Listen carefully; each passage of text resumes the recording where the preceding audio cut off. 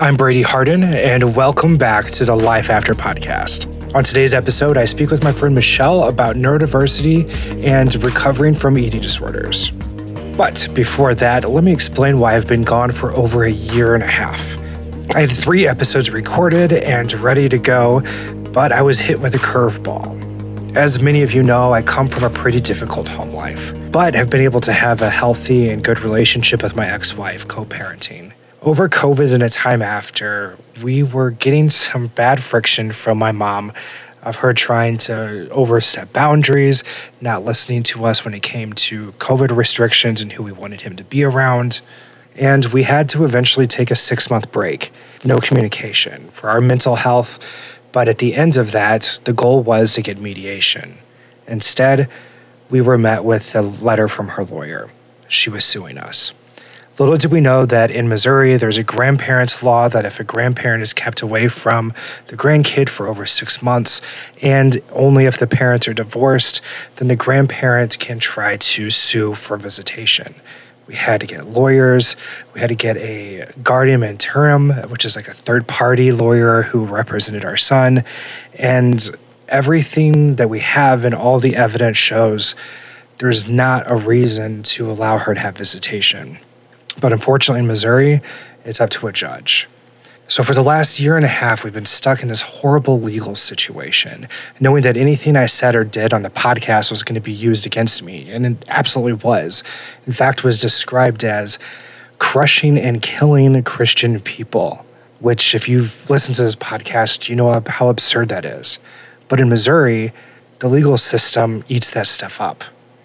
My goal now is to take the last 3 episodes that I had ready and to release those and ask the listeners if you would be able to give to a GoFundMe to help with the legal expenses.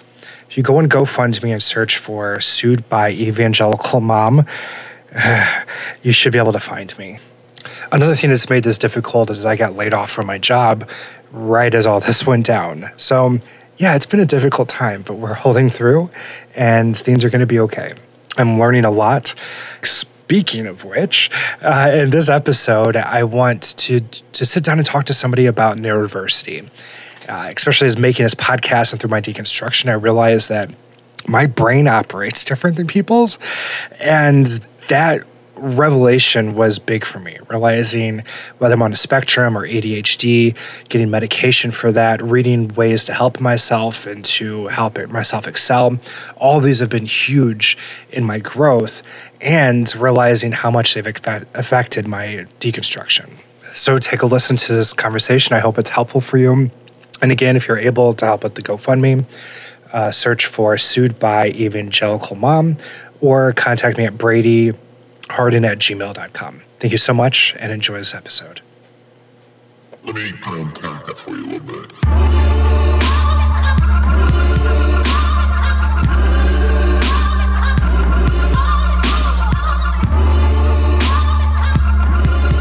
Welcome to the Life After. Michelle. How are you? I'm doing all right. You've been around the show and on the page for a while now. How did you end up hearing about the show, by the way? I was in treatment for my eating disorder, and one of my therapists mentioned it with particularly Jamie. And she's, oh, wow, episode 4. Yeah. I love that therapists know about the show. And when I found out some therapists like recommend the show to their patients, I cried the first time that I heard that. I was on a business trip and I was texting back and forth with my therapist. He's like, oh, by the way, I recommended the show to somebody and they really enjoyed it. And I'm like, what? And it was, I don't know, it was just so gratifying to hear that it's helping helpers help people. Yeah. It's really, I think a lot of the people that I've encountered who are deconstructing kind of know what they're doing because they're getting to know themselves. But I think they feel lonely. And so connecting with others in the community is really beneficial.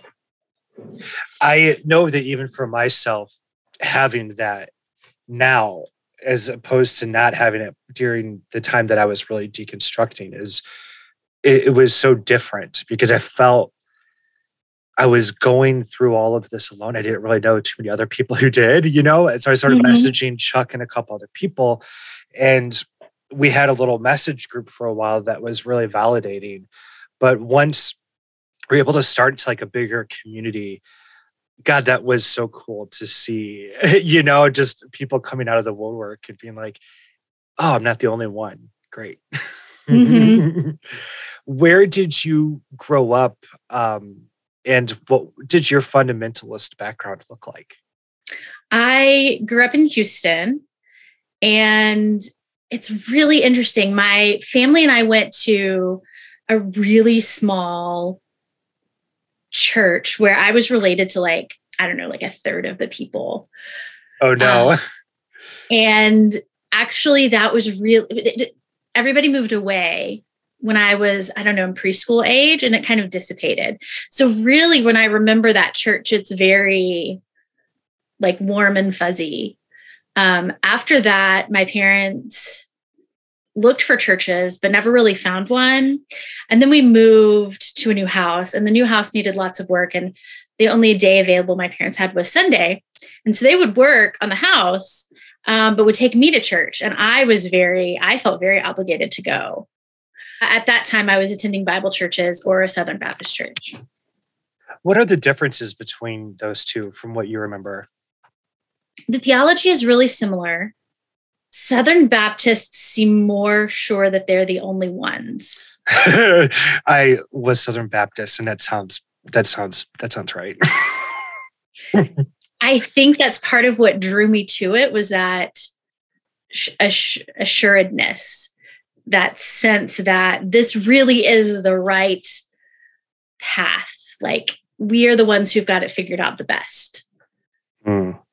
That really connected with like parts of my personality. And within this last year, I was diagnosed as autistic. And I think that probably really tied in with my sense of like black and white. We're going to do things the right way, and need for structure. I relate with that deeply. I haven't had an official diagnosis, but reading so much and doing self-evaluations and self-tests, and I was, oh shit, this stuff is really helpful to me.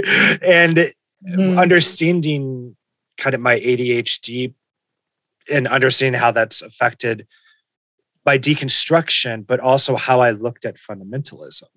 Like you said, it provided that assurance for us. But now that we understand what that assurance isn't real, it feels like we were duped, right? But what does that assurance look like for you now? Because I realize I still have it, but it's just done completely different. Like, it's not, oh, this needs to be the one way, so I need to follow it. It's more of, like you said, we are finding ourselves, and we can find it, What did that look like for you, or how would you word your experience with that? I think one of the things I think about with this as it relates to my deconstruction is when I first really sat down and was like, I'm going to figure out what I think about gay people. So I was married. I was married in an I kiss dating goodbye kind of marriage. And it sounds familiar to me. I don't know why, but okay, yeah, keep going. Yeah. Yeah. And I was going to grad school, and I was in my counseling classes, and the American Counseling Association had come out with a white paper about reparative therapy. And I'm in school in Texas. So many people are Christians, and many people want to bring that into the therapy room. And so that was always something kind of talked about in class, but this was really heated.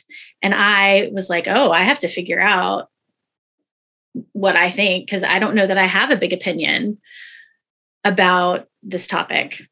But apparently it's very heated, and I should figure that out. So I downloaded some research articles from, the medical journals, and then sat down with my Bible, and I actually started with the journal articles, and I didn't get very far because the data is terrible. Really? Yeah. And methods are abusive. So I was like, I obviously am not going to have anything to do with this. This cannot be the way that either my profession or my faith are going to be lived out. And that was probably the most pivotal moment in really throwing me into deconstruction, because I started thinking, well, there are all these Christians who do think that being gay is fine, and maybe they have a point. So I'm going to start paying attention to them. And after that, everything kind of unraveled. But I think that deep need to know of like what's right and what's wrong and what works and what doesn't, and like being very black and white about things really played into that moment. I respect that. I think a lot of people talk down on people who need that assurance, who need to know what's right.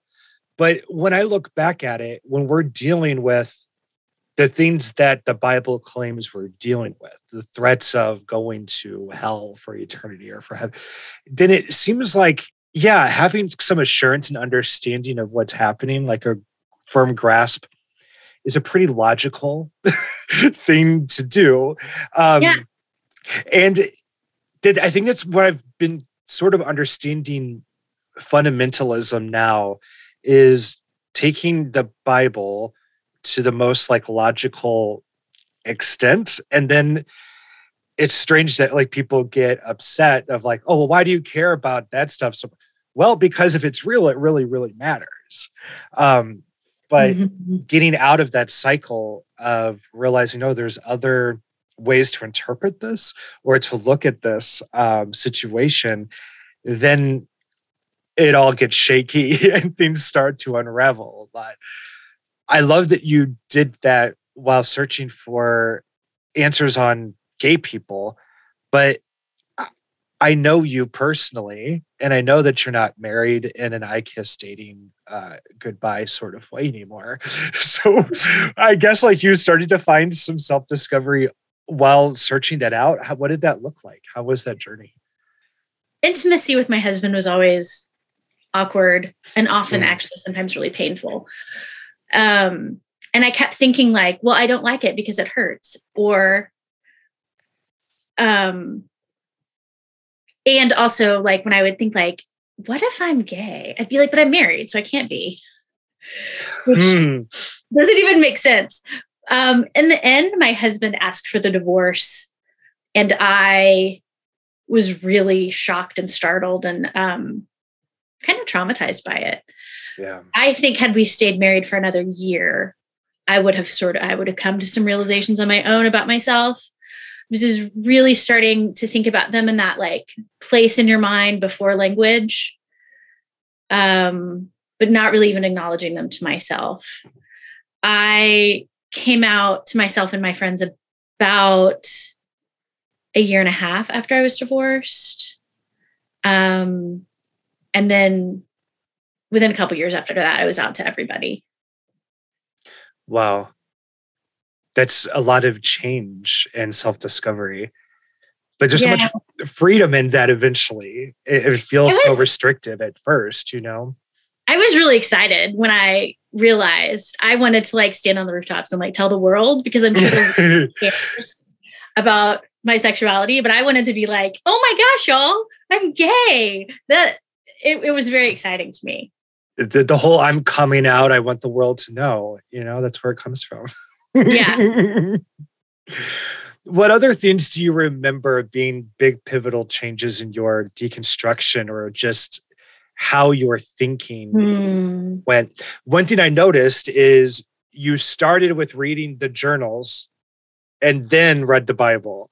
Just like even that like prioritization is so different than how we looked at things while we were fundamentalist.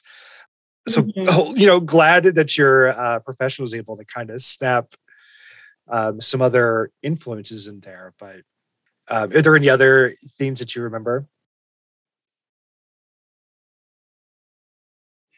I think I was already calling myself an atheist by this time, but a big theme in eating disorder recovery is kind of coming home and settling into the body and allowing myself that kind of embodiment is directly oppositional to the idea that as a woman, my body is really my husband's, or as a fallen human, my body is primarily the host for the Holy Spirit. Oh, yeah.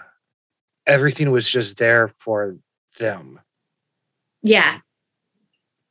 Can you talk a little bit more about what you were talking, the embodiment of what you said about coming home to the body? I love that language. I'm curious of what deconstruction colliding with disordered eating, et cetera, what that kind of looked like, if you don't mind me asking. There's a really powerful moment. This is when I was in treatment in St. Louis. So it would have been shortly before, like a month before I met you at that party. It was a season 1 party. And I just realized that some of the things that happened in my marriage were not okay, were actually rape. Yeah. And at the same time, so like that's happening on one side. And at the same time, I'm really doing all this thinking about like stopping the dissociation and coming home and settling into my body and realizing like how as a girl and a woman, like I couldn't ever be home in my body because my body was something for men and the Holy Spirit, which is still a male figure. Yeah. I just remember like not even being able to talk when I kind of recognized all of that. And that's actually after I was identifying as an atheist, it just was so visceral and powerful. A big part of eating disorder recovery is learning to eat intuitively. And so being connected with the body and being hungry and being full and using internal cues and not like external diet plans or whatever. And like, you can't do that if you're constantly worried about being a vessel for someone or something else. The idea that humans and the body and like who we are as people is innately good is also very much part of what I was trained in as a therapist, and directly oppositional to my practice, at least how I understood Christianity, and which was pretty Calvinistic. Same, right. If everything from us is untrustworthy, then it would make sense to put emphasis on like external things like what the body looks like, or numbers, like what do I weigh and what size am I wearing? And I think that keeping women thin goes along with keeping women subjected and submissive. There's a control element to that. Yeah. I always think of that prison experiment. I forget the name of it.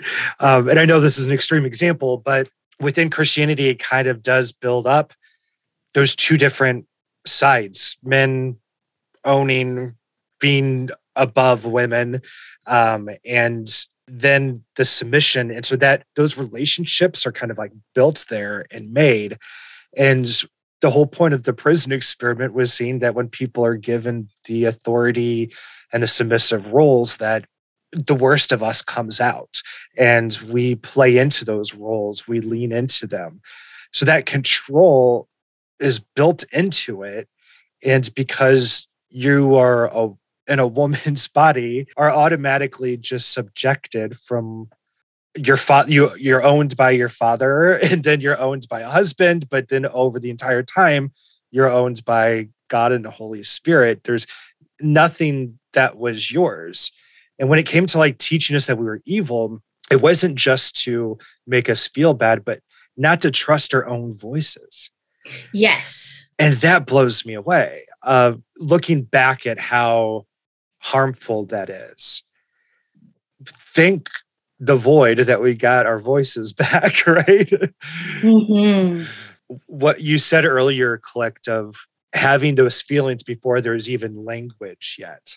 And that kind of like permeates and percolates, especially for us who are on the spectrum or neurodiverse.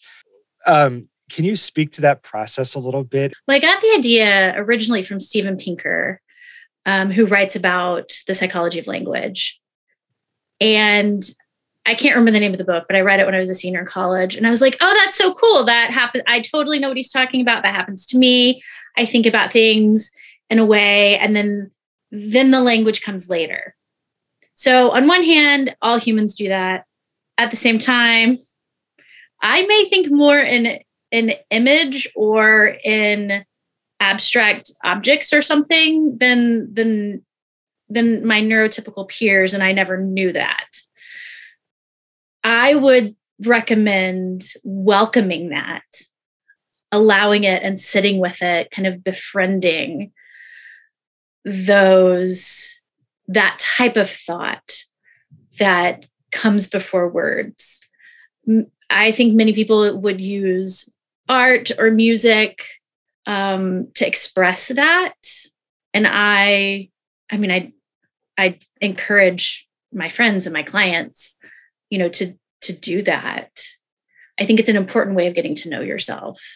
If somebody's working through their understanding or disordered eating or eating disorders, and trying to get the language for that specifically, what kind of awareness can we have and things to look for of getting our voices embodied and back to where they belong, to where we can hear ourselves? Oh, that's a really good question. I think specific to eating disorders, moving away from numbers is really helpful. You mentioned that earlier, and that clicked with me when you said a diet, because again, that's not listening to what's inside, but to fit an outside gospel or, to fit an outside command, etc. Yeah. People with eating disorders often are very divorced from the body. The eating disorder itself can be dissociative, and so like pull you away from the physical experiences or the physical sensations that are happening intentionally and like as a byproduct. And so reconnecting with or relearning how to be connected with the body can be really powerful because it connects you back to, physiologically, it connects you back to like hunger cues and fullness cues and things like that. But it metaphorically and psychologically also like connects you back to the self instead of identifying the self through this external idea. Something for us to conform to. Yeah. And it's both, right? Like eating disorders are both all about the food and not at all about the food.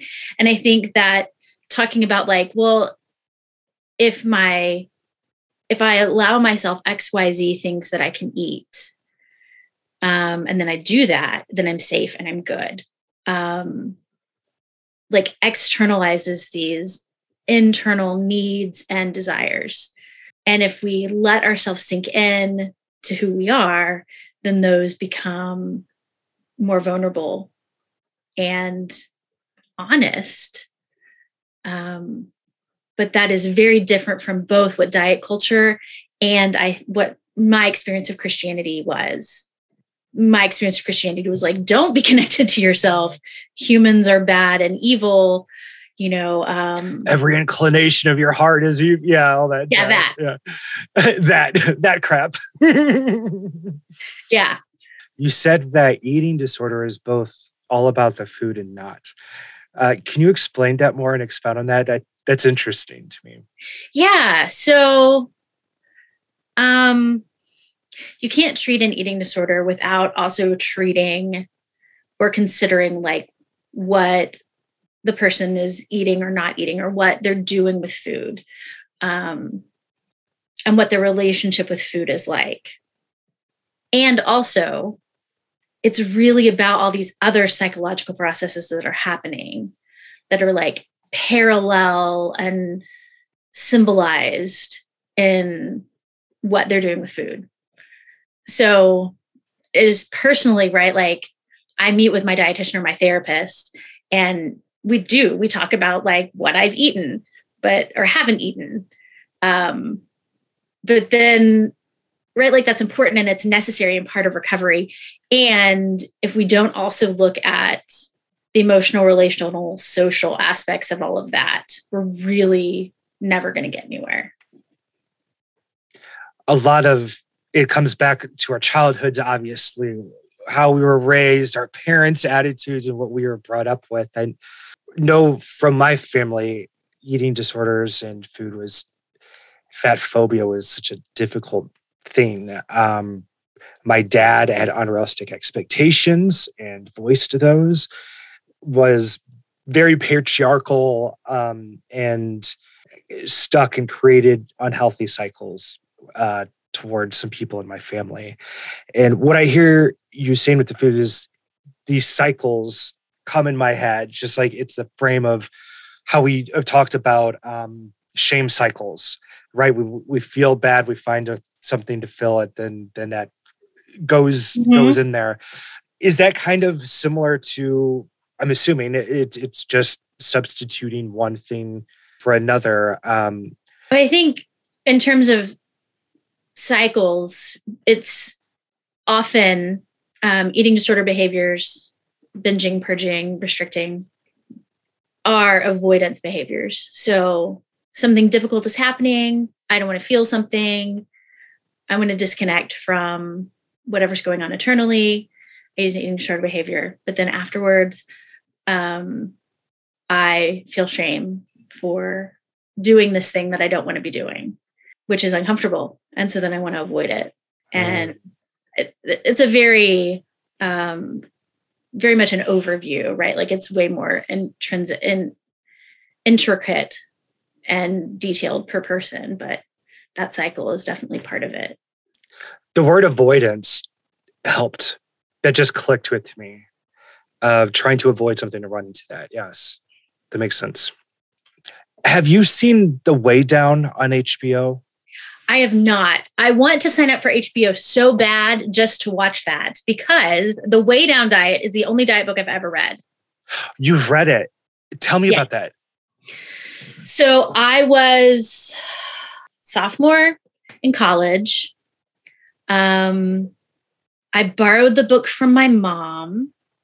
So The Way Down Diet takes intuitive eating to an extreme, and it ties in a bunch of evangelical crap, and also ties in the idea that if you're doing intuitive eating correctly, you will be thin, which is false.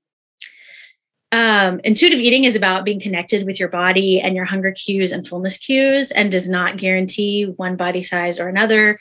In fact, many people in eating disorder recovery or recovered from eating disorders have larger bodies, and they are intuitively eating. So it's obviously erroneous.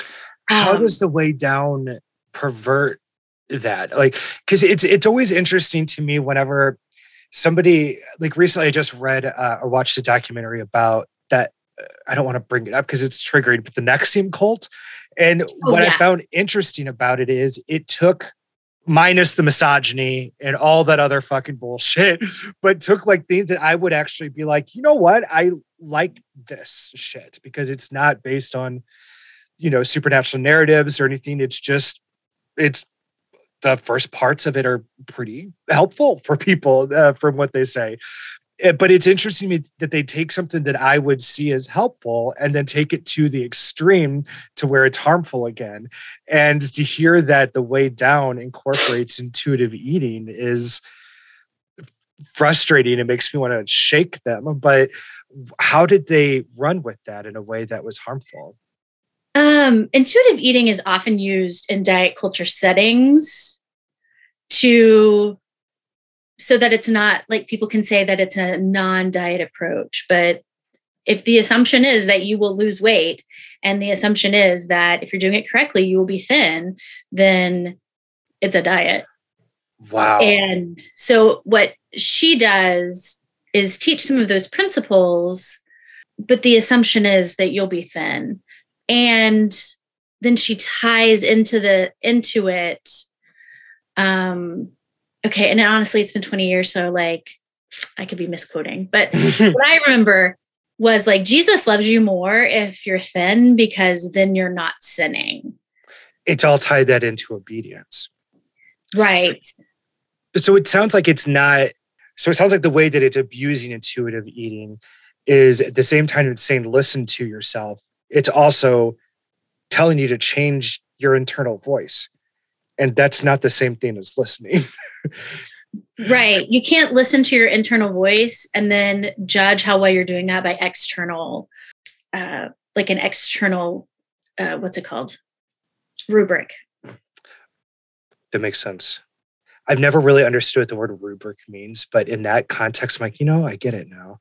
A rubric is used for grading subjective things by breaking it down into more objective steps. And that's such an important thing. I think even in deconstruction, right? Because it kind of allows us to take little parts apart and say, okay, is this helpful? Is this actually doing whatever? But yeah, putting your internal intuition to that external expectations, while defining those expectations, that's an abusive practice. That's really messed up. It is. It is. And I carried it with me into recovery. There's a book called Intuitive Eating, and it's foundational for eating disorder recovery. And I think this is really fascinating. So I read this next part is the interesting part. I read their first edition and kind of walked away with it, probably because of what I'd read from Way Down, but also from some of the things that they'd said in the book, thinking if I'm doing intuitive eating correctly, then I'll be thin. And I already had questions because I've always had like a larger body for someone with anorexia than what would be expected. And years later, I finally started working with a dietitian and reread it. And I reread like a third edition or something. And the women who wrote the book had listened to their readers and changed the language that kind of implied that thinness would be the outcome to clarify that, no, that's not what we're saying at all. Obviously, Way Down does not do that. Right. You can't go back and change fundamentally what you say. I'm glad that she did that. She has intuition. She's listening. What a good author for her to have changed that. What I hear when I was watching the Way Down documentary, which I highly recommend for anyone, the docuseries, they interview people who were involved with it. And it's not just the harmfulness of the weight loss, but also just the other toxicity of that culture that was created there in that church. But it wrapped in so much of what I used to call and had as a Calvinist lordship theology. I remember having this idea that if you struggled with a certain sin for a long time, then that's showing that you may not actually be a child of God. And so if you're struggling, then you have to question it. And it sounds like this sort of shit played on the same dogmatic fundamentalism that like Paul Washer would get behind, but hers was all result based on weight loss. And that's just so harmful. I think that she must have had, the Way Down book isn't enough to like create a whole church on. And so she must have had more theology involved, and I really would like to see the documentary, but my understanding is that the followers also followed the Way Down principles. And I can definitely see that being rigid and dogmatic and harmful. They created a strange power structure because the leadership were all expected to be a certain size and to look a certain way. And people were taught that their bodies were, like you had said before, a literal visual sign of their obedience and their dedication to God. And that's just not found anywhere in the Bible. But the rest of the theology that they were based on was lordship plus charismatic teachings. And so that was the base of her beliefs and her theology. And the way down, you start to realize, was just kind of like the visual, reproducible part of that.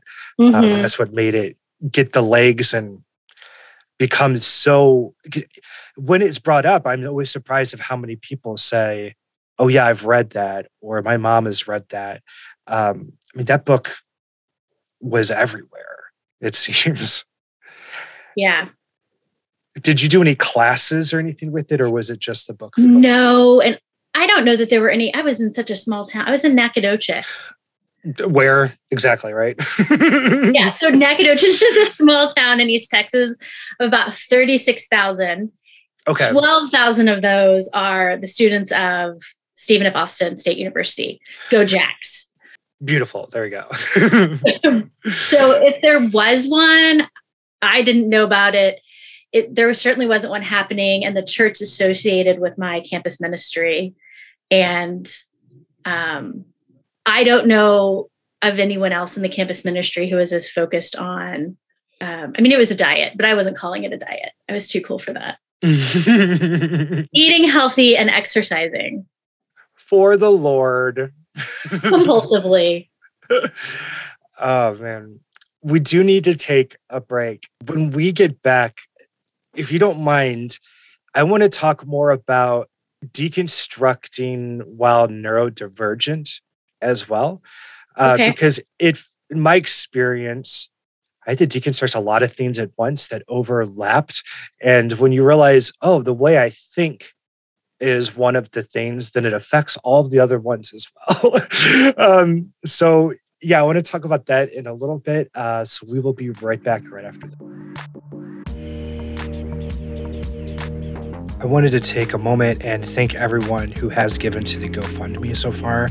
It has been such a lifesaver, especially with losing my job and just trying to make ends meet and keeping myself above water. Thank you all so much. It has been such a huge help.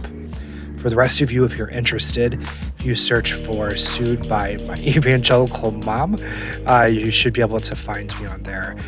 Or if you wanted to give directly, my email is bradyharden@gmail.com. In addition to that, if you have connections to another podcast or something along those lines where I can maybe share the story as well, contact me and let me know, and I would be happy to reach out to them. Thank you so much.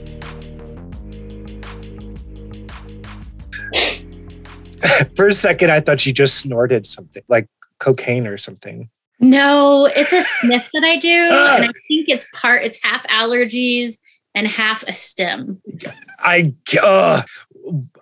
know what? We're just going to jump in. What stimming do you experience? If you don't mind me asking, is that a personal question? I don't know how to ask. Do you want me to explain stimming, or do you think the audience? Yeah, if you could give us an explanation, and yeah, for sure. Okay, so stimming is short for self-stimulation, which always sounds a little bit naughty. Mm-hmm. And all humans stim. It's just that if you're stimming in the way that most people do, nobody notices. And if you do it in ways that are outside the norm, like flapping your hands, or I rock during my sessions in my rocking chair, or humming loudly in public places, then people notice and think it's weird. But all humans stim, and it helps regulate the nervous system. And it's different with people on the spectrum. That's kind of a side effects. Is that the right word? Or it's just people on the spectrum tend to have atypical sensory experiences. And so we experience sensory perception differently than neurotypical people. And so we might stim in ways that are comfortable to us, but different from what most folks do. So most folks. This is mine. I had to do my thumb to my finger, each one of my fingers on a line. My feet always moving, legs always moving. Those are kind of the ones that I caught myself and be like, oh, that's what that is. Huh. That's so weird. I quote that out. Yeah. And masking is when actually, I think masking is used like a gay man who was like repressing anything effeminate might be masking, or someone who's super anxious, but pretending not to be anxious is masking. But it's usually used to talk about neurodiverse people pretending to be neurotypical. And so when I was diagnosed, there were stims that I did, but then there were also some that I just started allowing myself to do, like rocking. I really like to rock and I really like to swing, and had not done those things since childhood. And I rock. I got a recliner that rocks for my sessions. Well, time out. I'm sorry. You do rock, Michelle. Continue. Oh, thank you.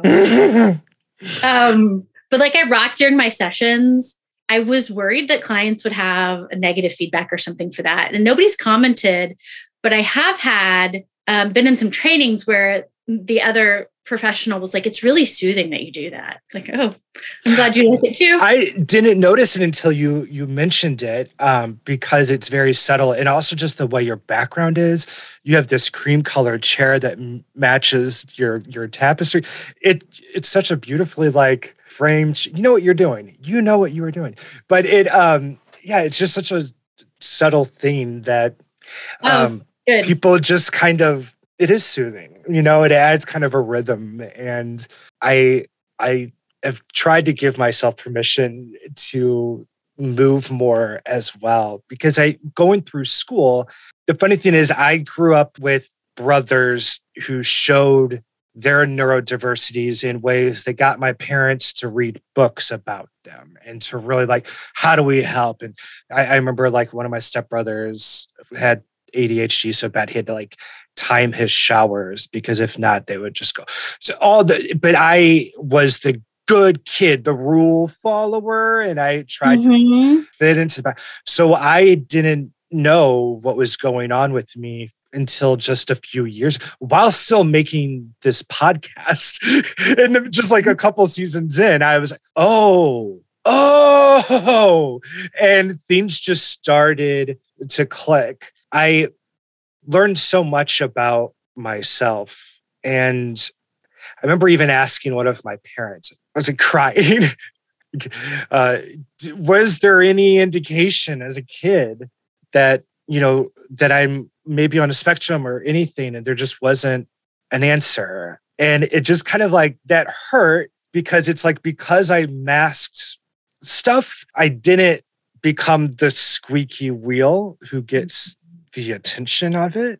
And I was always afraid I wanted to write a book about my deconstruction and coming out, but I was afraid to, because I thought in the back of my mind, if I share too much of myself, somebody could read this and easily diagnose me. And I want to know what, who, how, why I am before somebody else. And it was always kind of like this quiet mystery going on in the back of my mind that I was trying to solve. And once the solution came, it felt like that part of my hard drive then can be used toward things that I can guide it to, instead of running all of these processes in the background. And so kind of allowing myself to understand my neurodiversities closed a whole bunch of programs and a whole bunch of tabs, because I didn't need them anymore.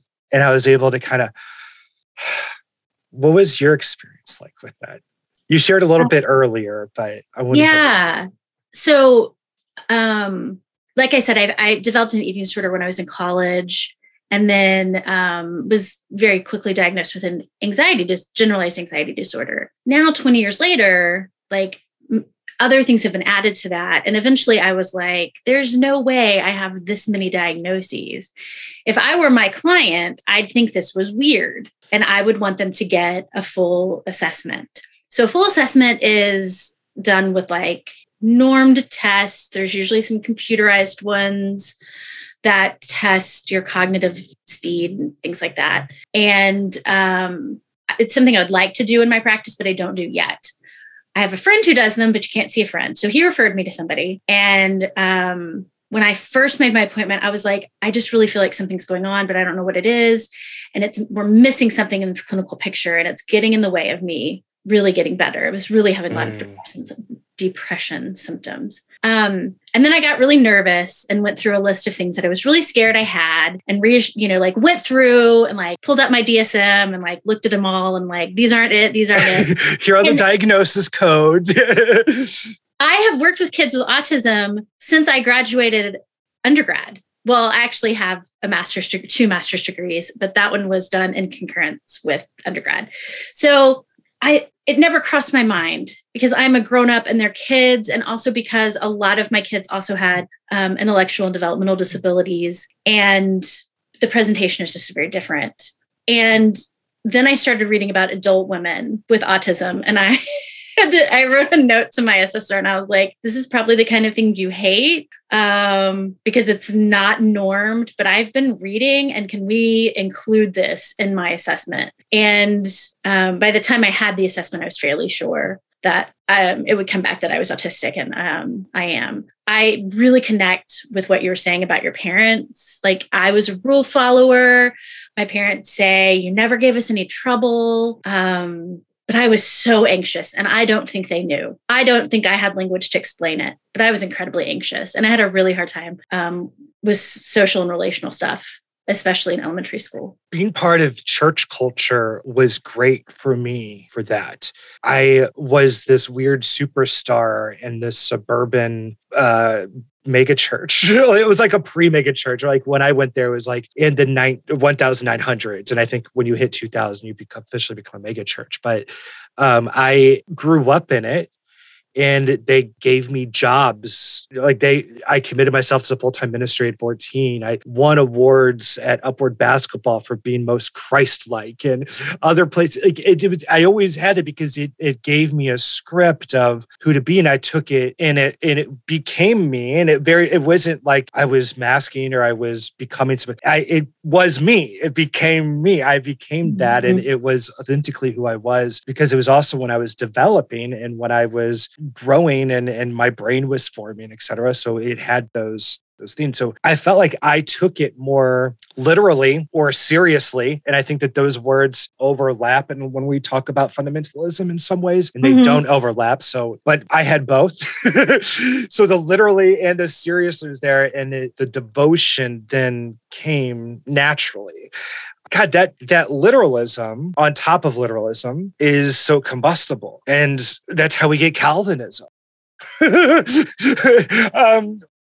You spoke earlier about that taking things so literally in black and white. Was your experience the same with that? Or I had a hard time socially at church. I had a hard time socially in a lot of settings, except my public school. I moved to public school in middle school, so I'm like the only person on the planet who enjoyed middle school. But when I moved there, our school was so big, and I made friends, and I've always enjoyed school and been good at most of it. And it's weird to me that I kept going to church because I wasn't close to many of the other kids. And I really wanted to be. But, I was very compelled to be there by to be a good Christian. It's like Christianity was my special interest. And when we go to church, we're brought up there, we have to be included one way or another. Yes, there's so much exclusion in youth groups, et cetera, and people feel on the outside, but it's not like, oh, I get into ship making or Legos, and then it comes with a friend group. But if your special interest is these weird ass beliefs at this church, it comes with an entire culture and community with it. And I remember feeling like it was funny. It's the same with my high school. Now that I look back at it, I was involved. Everybody knew me. I was like on court. I did morning announcements. I was involved in everything, but I didn't really have any super close friends outside of the church people or whatever. And so it was very wide, but it was not always very deep. But it felt to me that I was fitting in because I was authentically... Middle school and high school, same friends. And then in college, different friends. But in both settings, I had a small handful of friends that were really, really close. Some of them are still friends today. And then I knew a lot of people. Well, I knew many people. And in school, I was like in band and was involved. What did you play? I played clarinet and I was color guard captain. Okay, the moment you said that, I'm like, I could see her in high school doing these things. Yes, that clicks. I get it. But we would have been friends. Yeah, I think so. Like awkward. We would have like, hey, did you read the last Left Behind book? And I know, because like you would have been a boy. Can't be friends with boys. But it's funny. The church that I grew up in, even though it was a mega church, I was only friends with the girls because they were the only ones who were actually cared about the things of the Lord. The other boys in my group were so stereotypical, like bro jocks, and they like went to the private school together and they played basketball, and they were just jackasses. Like would push me into the girls' bathroom. One of them pantsed me and I was going to tell on him. So he promised that he would give me a Twix bar next week at Awana's. And I'll tell you what, he never did. Okay. Yeah. I went to a really big high school that was part of a really big district. In fact, I think now it's like the biggest district in Texas anyway. Oh my God. Football was probably like insane. I mean, yeah, but like for me, football exists to bookend marching band. So that's right. Most of the kids at my church went to one school and I went to a different school. I went to church there because my best friend went to church there, but then she left when we were juniors to do this special program at the University of North Texas called, I don't remember what, but you do those 2 years and everything is dual credit. So then at the end of 2 years, you graduate high school and you have 60 hours. Oh, damn. And you live on college campuses. It's really cool. And I guess I kept going to church there. Well, one, because I thought they had it figured out and knew the right things. But I liked what she had there. A lot of her family went there. She was like dedicated at that church. Everybody knew her. And so when we were there together, I kind of got some of that welcoming and belonging by proxy. But it was lonely when she wasn't there. It seems that a lot of churches have those families that are just kind of naturally alluring and naturally accepting and welcoming to people. And they kind of become like the cornerstones. And I remember like seeing those sort of families, like kind of what you were mentioning with your friend, where they were just kind of had something different, you know? I remember always wanting to do that. And that was my goal, was to, find my wife and we're going to settle down and become one of those welcoming families. And it's just funny how much life changes. Yeah. Yeah. I imagine that maybe not my family, but one of the families I was related to at the church I went to when I was itty bitty was like that. Because it did feel like when I look back and I know that was just a couple hundred people and I was related to at least 50 of them. Maybe not 50. It's a lot. God. If you count the kids, maybe. But, it's all like second cousin and my dad's aunts and things like that. Yeah. Yeah.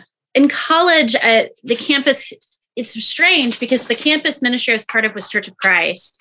And you'd think that would be very rigid. Mm-hmm. But Mike and Doris, who are the campus ministers, I mean, technically it was just Mike because Doris was a woman, but really. Right. Yeah.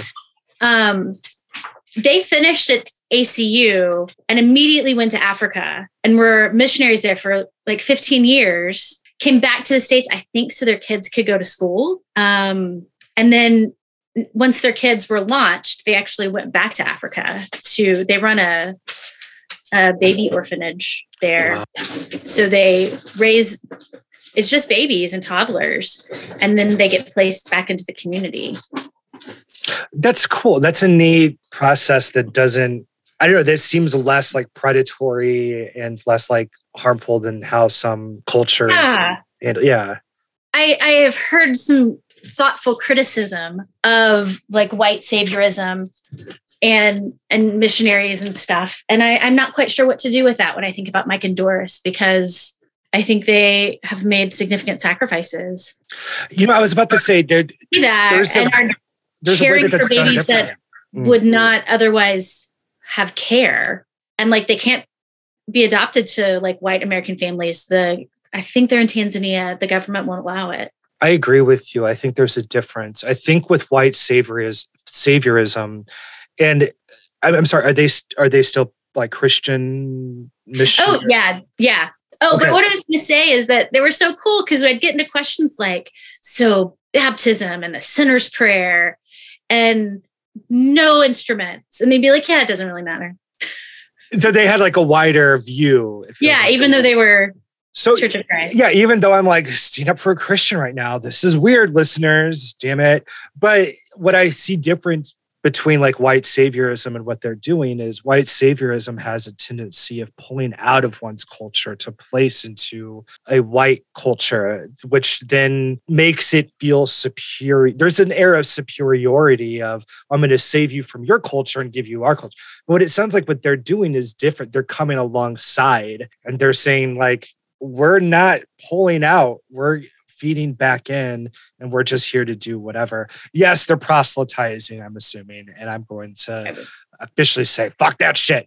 But I hear what you're saying. There feels like there's at least going toward the right direction of what is appropriate, you know? Mm-hmm. Yeah, they are some of the kindest people that I know.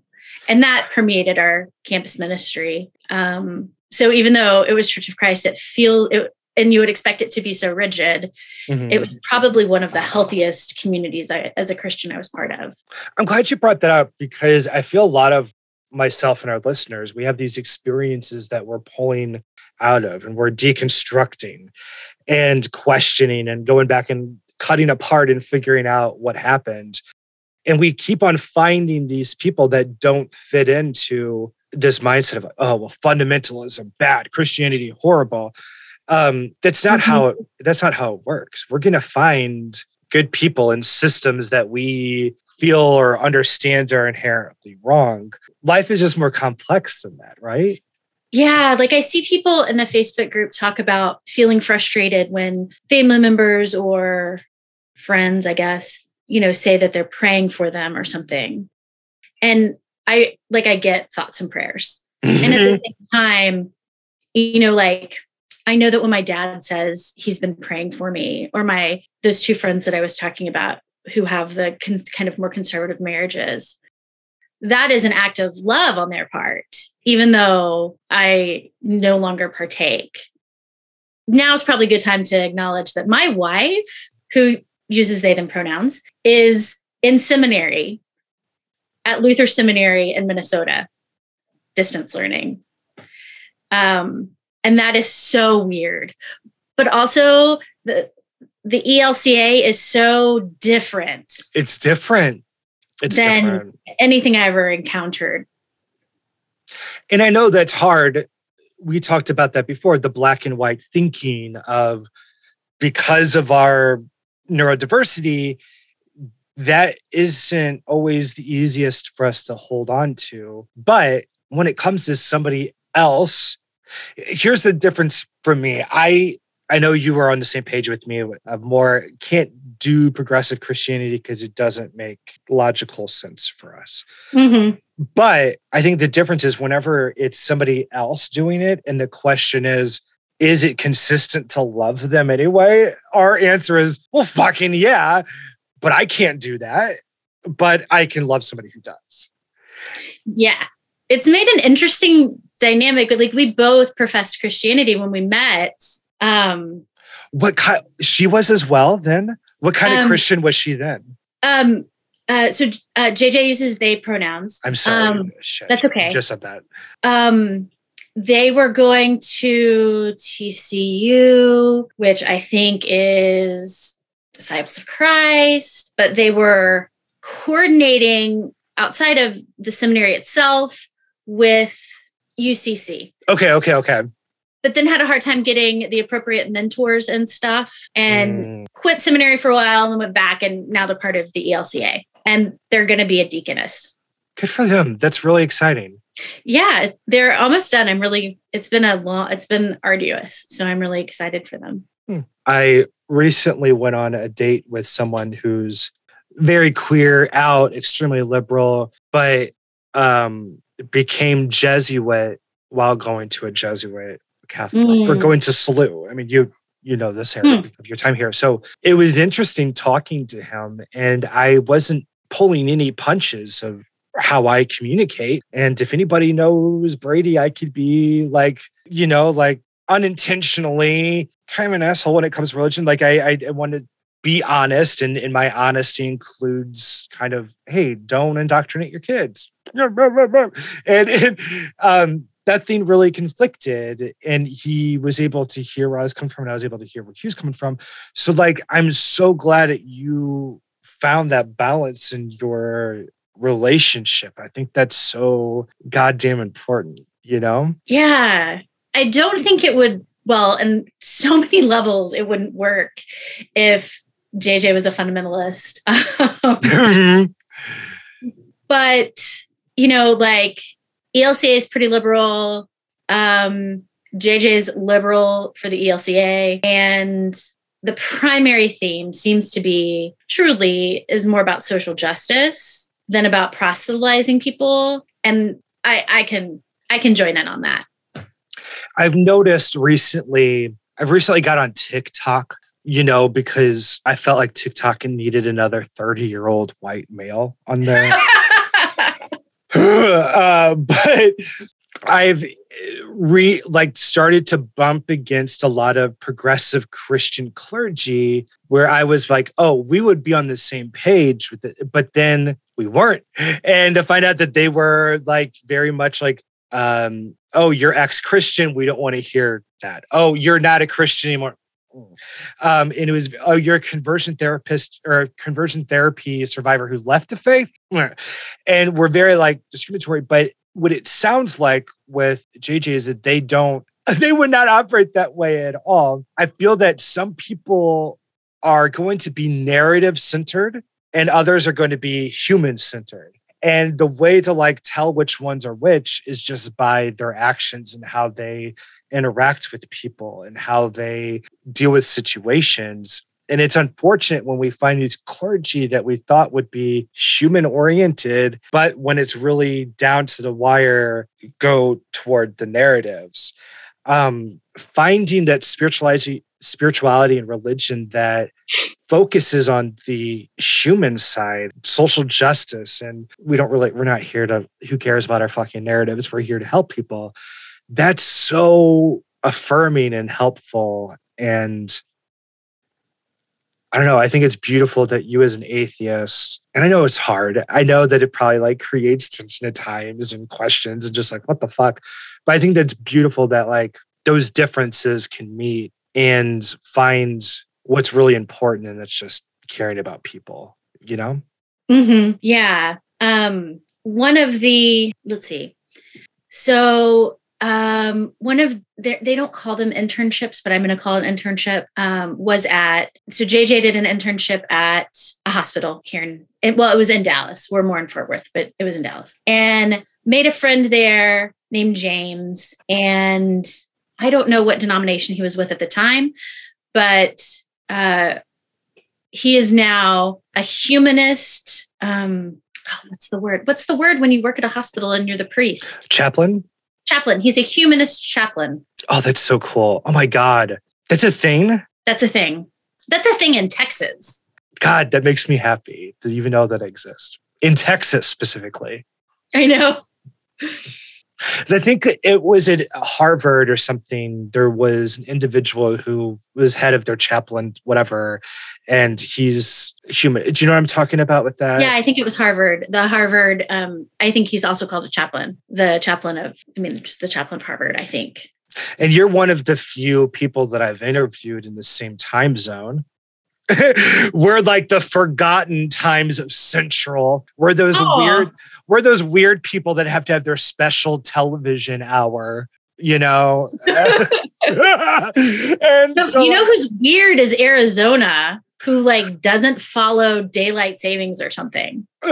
Get out of here. So like, half the year they're 2 hours apart and half the year they're 1 hour apart. That's just goofballs. But I don't, it's just nice to know that like it's happening into places that we would expect it. So eventually it'll become a thing here for, me in St. Louis, I guess. Sounds like Fort Worth has it more going on than we do. But I love to know that that's a thing that's happening. Thank you for sharing that. You're welcome. Yeah. It's strange to me that JJ wanted to do seminary because it seems to me like what they want to do is social work. But they are really committed to adding in the spirituality aspect.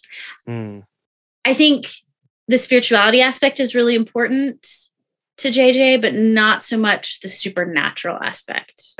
Because they're drawn towards empathy work with a specialty in the human superpower of storytelling. The only thing that's really available professionally, specifically, is super liberal progressive Christianity. Does that make sense? But I'm curious if that's part of, because just storytelling is such like a special thing to me. Because you and I, Spectrum, we understand the point of being literal, but also that means we understand the point of metaphors in a literal sense, which sometimes gives us better understanding of metaphors. Does that make? Did I just pull that out of my ass, or does that make sense? Well, I think what you're saying is literal matters. And metaphors are sometimes more powerful narratives for the things that matter. And especially when they're self-aware metaphors, not ones that are like, am I a metaphor or am I real? You won't know until you're dead. Those other motive, that's kind of that's a shaky thing. And I think for what I perceive is happening for a lot of progressive Christians is a lot of like, well, what I believe is in the metaphor. And I'm like, but if you don't believe the supernatural stuff exists, then the metaphor you're believing is no less odd than, ancient Greek and Roman mythology. And that's kind of where I was like, I think I'm done. Adding that, I call it radical objectivity of looking at it with those other cultures in mind and saying, okay, well, what makes this different than that? Or what would be said to somebody? If I was born in this other country, how would I be deconstructed? Or how would I want that? What questions would I want that other person to question about their religion? What questions should I be asking? You know what I mean? Like that sort of objectivity was really built into my deconstruction. And I believe that some of it is just kind of like naturally because of my neurodiversity and over analytical brain that's always going of putting it through all these different simulations and questions, a test almost. And when it doesn't meet those criteria, then I'm like, even if I'm emotionally attached to it, it's time to throw it out. Do you operate in a similar way? Yeah, and I think I take with that, and I think this is because I've had to find a way to be respectful of my wife. Like if somebody from a different culture who practiced another religion, like if I just happened upon them on this, I would not be an asshole to them about their religion. Right. And I kind of carried that with me as far as interacting with like friends who are still part of Christianity, my parents, like people get to practice people get to have belief, even if I don't. And that does get tricky because like, what about when it's harmful to others? I'm still figuring that out. It's hard to define what's harmful for others if they're in a different culture. When going back to Star Trek, I promise this is the last time I'll bring it up, but they have the prime directive, this idea that you get it. Hell yeah. I don't need to describe the prime directive to you, but that you don't interfere with other cultures as they're evolving. I never understood that as a Christian because I was like, well, what about missionary work? Well, they need to know the gospel. And that was always me saying what is harmful or not for them, not understanding their cultures or things because the culture that I was from was inherently superior, or inherently had supremacy built into it. And changing that mindset took a minute, but we're there and it's nice, isn't it? I occasionally miss it. I occasionally miss community and connecting with things I think are sacred. But mostly it's a relief. On that note, probably a good time to close, but is there anything else, any other questions that I'm not asking you that I should have that you can think of? No. Good. Then that means I did my job all right. Listeners, thank you so much for listening. And as you know, we close every episode with a little saying, and that is, if you don't go to church, Sunday is just a second Saturday. Thank you all for listening. And Michelle, thank you so much for sharing yourself and your story today. It was so fucking good. Chef's kiss. See you next time. This has been another episode of the Life After podcast with Brady Harding. Go to our Facebook to find our secret community, and any help on my GoFundMe is greatly appreciated. I dare him to fucking, and I never heard the story of the ones that went away. Always allegory when in truth I had to like the way myself used to hate myself. Congratulations, you played yourself out of mental health and living itself. Speak for yourself, your marriage not a testimony. Don't believe the church is a bribe, but she owe me alimony. I'm a pony up and stick a feather in your ceremony. Wearing weddings out, I call it Yankee Doodle matrimony. And I'm only getting started, my tongue is fire. Fighting, gaslighting leaders like your ways are not higher. I don't need a choir to bring down the entire empire. You threw the gasoline, I'm just spitting matches through the wire. I'm just trying to break them free, make them see. Up, roll up, Miguel.